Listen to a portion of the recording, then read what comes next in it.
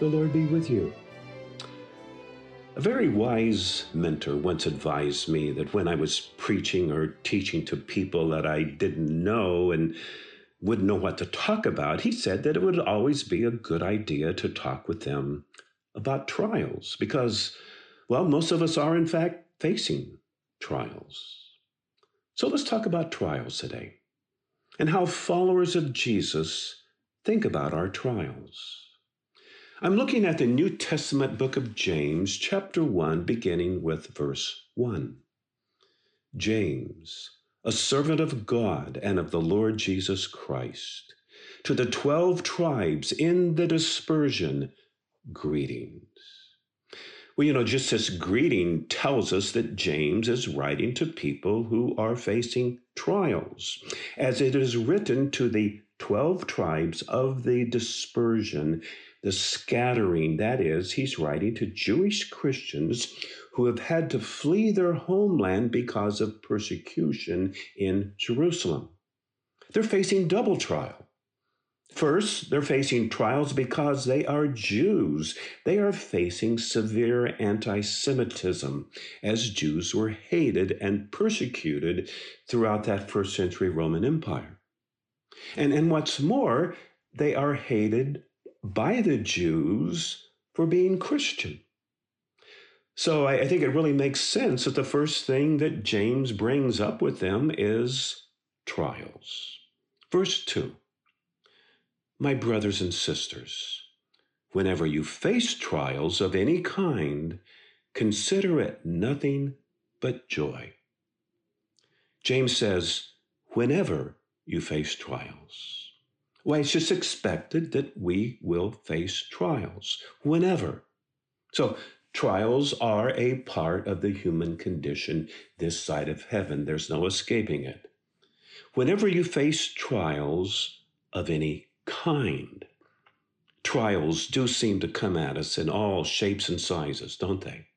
And so James is covering all bases here. Whenever you face trials of any kind, consider it, James says, consider it nothing but joy.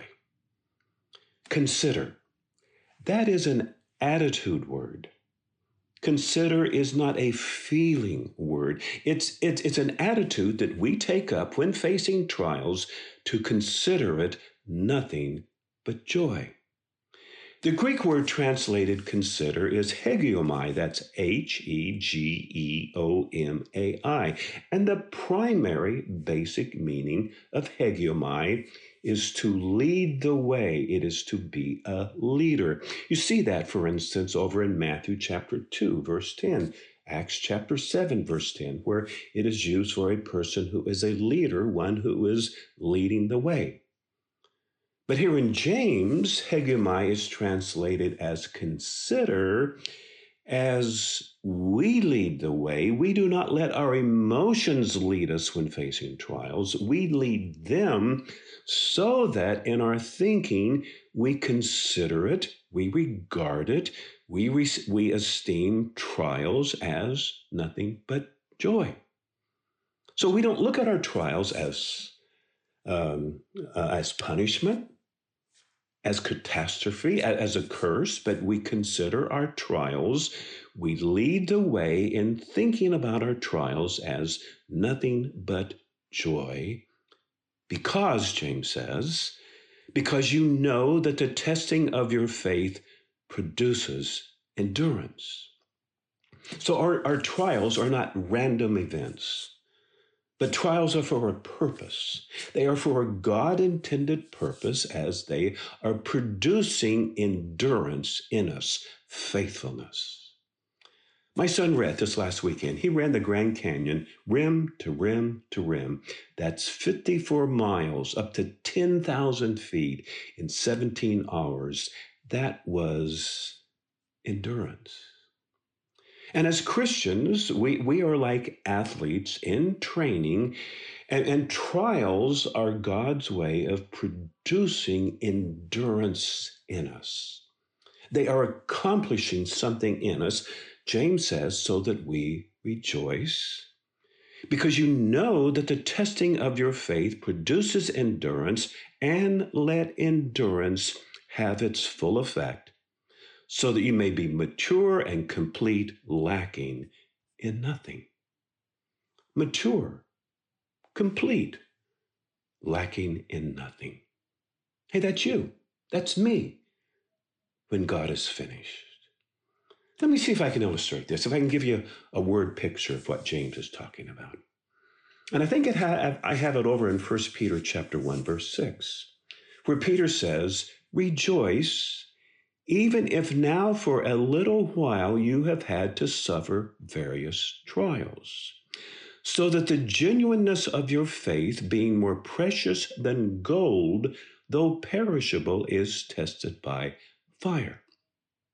So here's the picture of a goldsmith who he wants to have pure gold, and so he puts the gold ore into the fire, turns up the heat, draws off the dross and the impurities, turns up the heat some more, draws off some more dross and impurities until the gold is pure. That's what God is doing in your life and my life as we face these trials.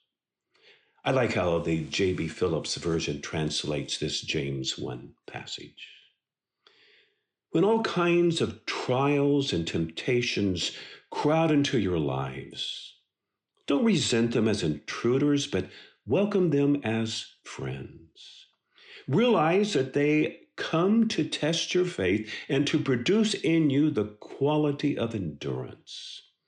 But let the process go on until that endurance is fully developed, and you will find you have become men and women of mature character with the right sort of independence. Hey, we can't lose because of what God is up to in our lives. I'm Tim Smith, a fellow traveler. Thanks for listening. Until next time.